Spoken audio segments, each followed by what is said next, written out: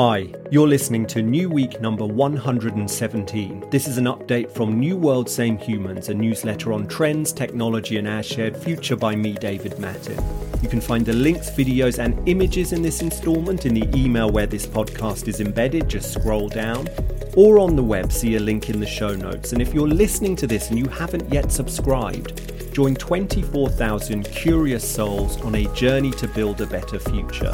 Go to newworldsamehumans.com to sign up. Hello from London. I put the newsletter on pause last week, so did I miss anything?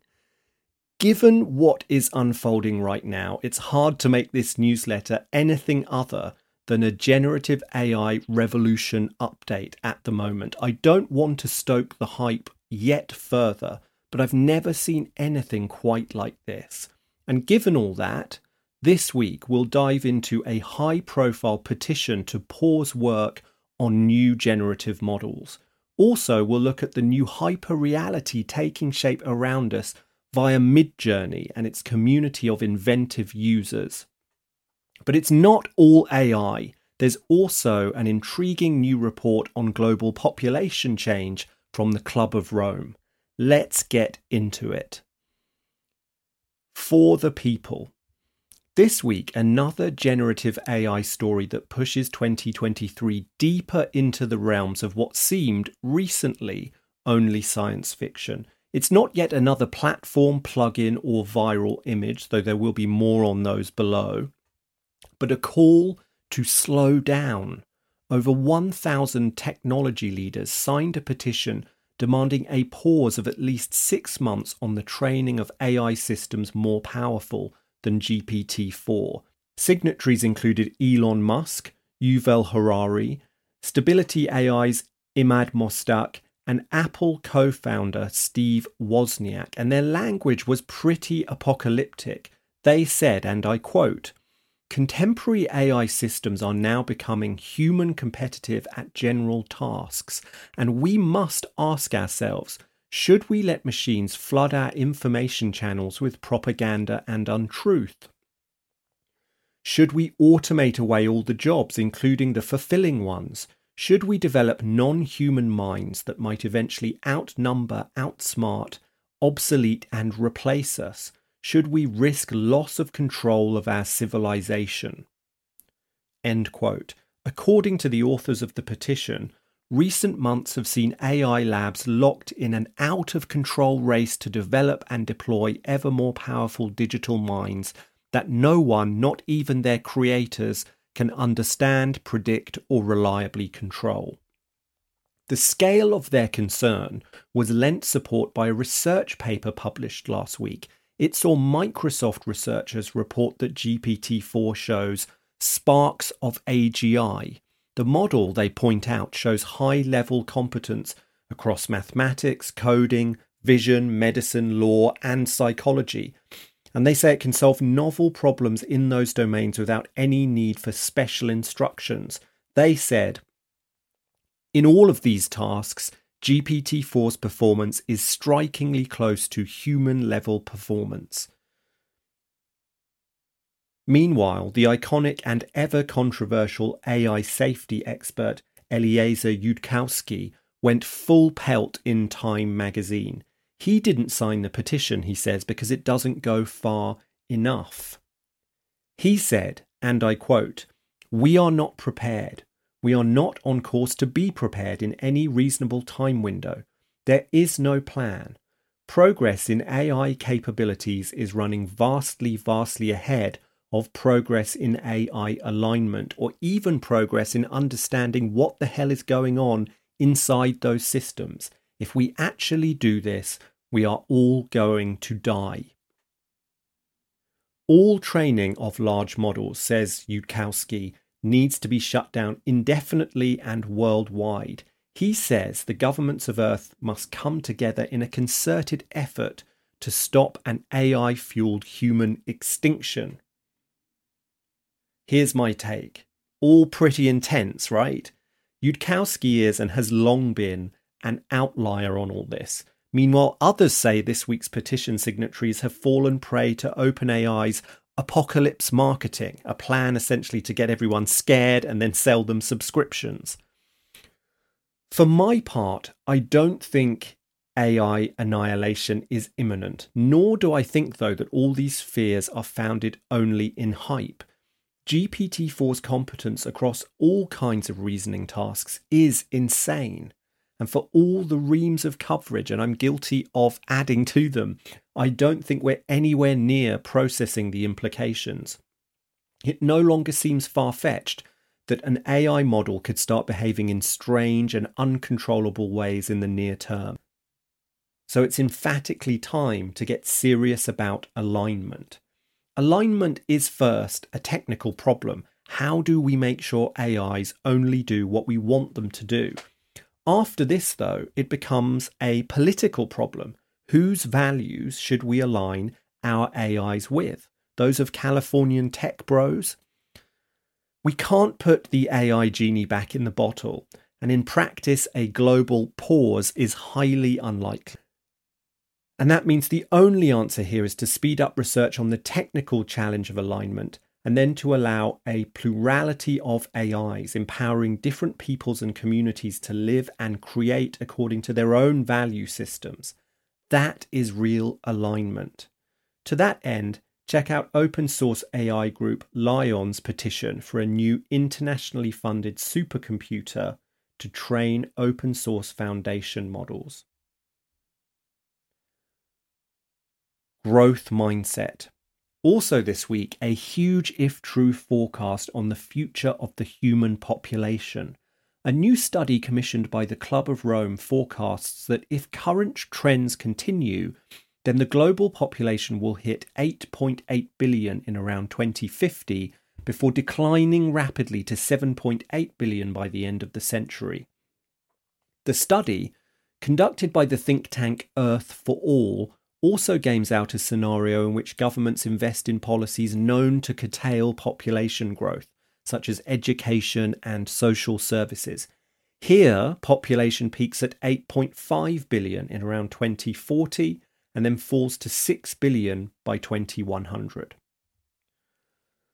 Both projections are far below last year's UN Population Prospects forecast, which had population peaking at 10.4 billion in the 2080s. The Club of Rome is best known for the now infamous 1972 report, The Limits to Growth, which warned of impending environmental crisis and social breakdown due in part to strains imposed by overpopulation.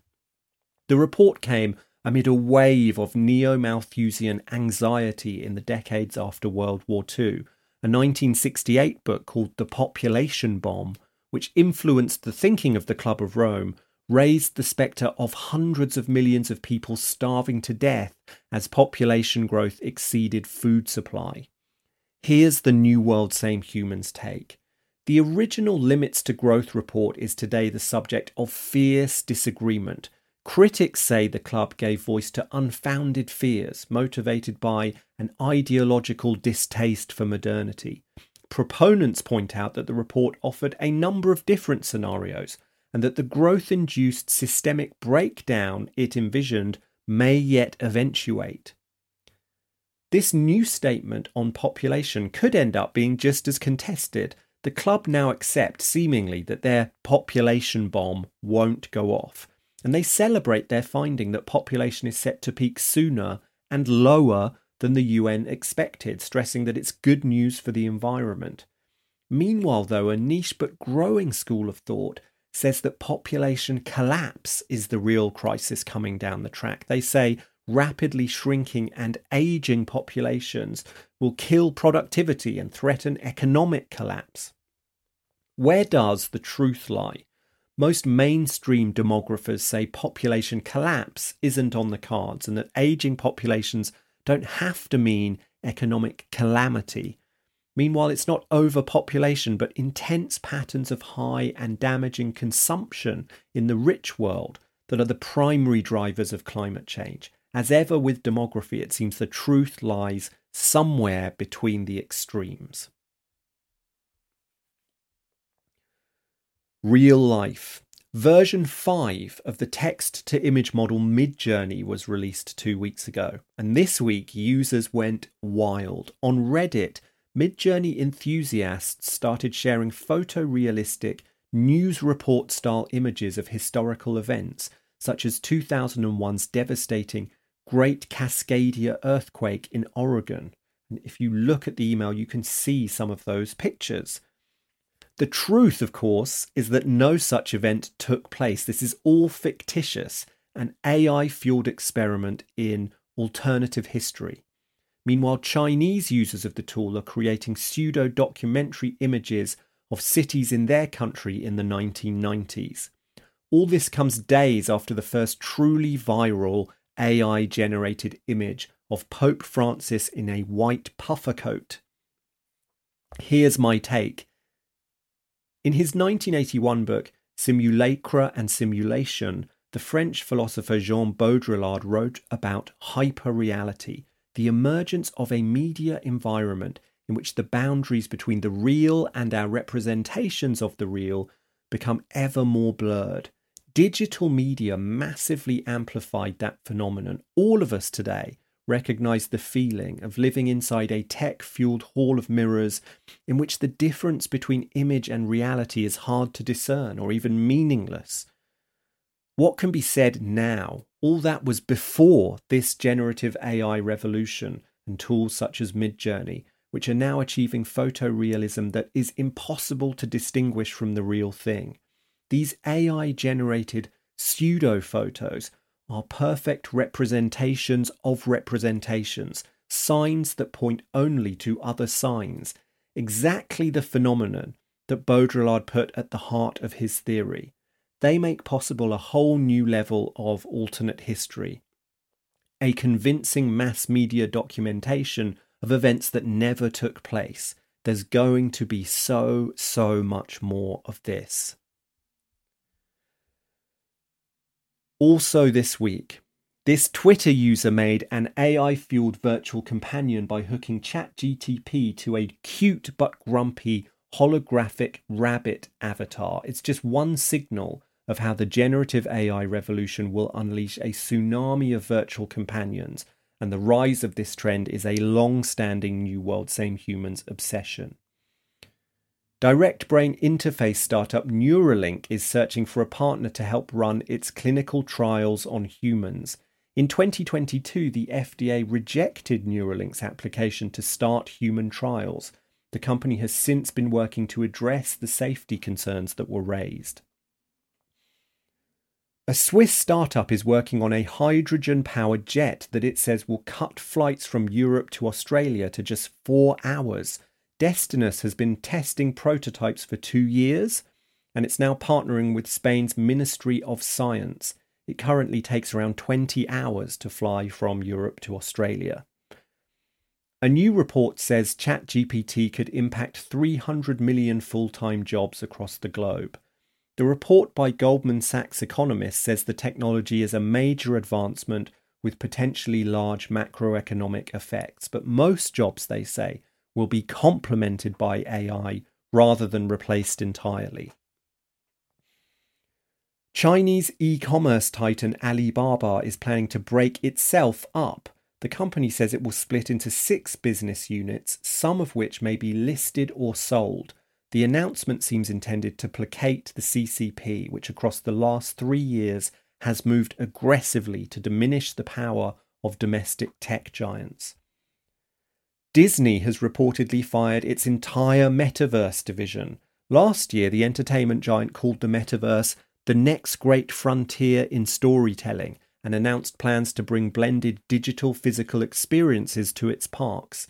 The company has recently been under pressure from investors to cut costs. And finally, this just in as the newsletter goes to press, the Italian government has banned ChatGPT, citing concerns over data privacy breaches. The Italian Data Protection Authority says the move is temporary and will be revoked when ChatGPT respects privacy. OpenAI CEO Sam Altman says the company defers to the Italian government, but he believes that it has followed all relevant privacy laws. Humans of Earth, here's some key metrics to help you keep track of Project Human. The global population stands at 8.025 billion. Earth's currently needed stands at 1.801. The global population vaccinated against COVID stands at 64.4%. The 2023 progress bar stands at 25%. And on this day, the 1st of April 1976, Steve Wozniak and Steve Jobs found Apple Computer in California. Speed warning. Thanks for listening this week. The ever more urgent quest to conform machine intelligence to our values is yet another classic case of New World, Same Humans. I'll keep watching, and there's one thing you can do to help, and that's share. So now you've reached the end of this week's instalment, why not forward the email to someone else who'd also enjoy it? Or share it across one of your social networks with a note on why you found it valuable. Remember, the larger and more diverse the New World, Same Humans community becomes, the better for all of us. I'll be back next week. Until then, be well.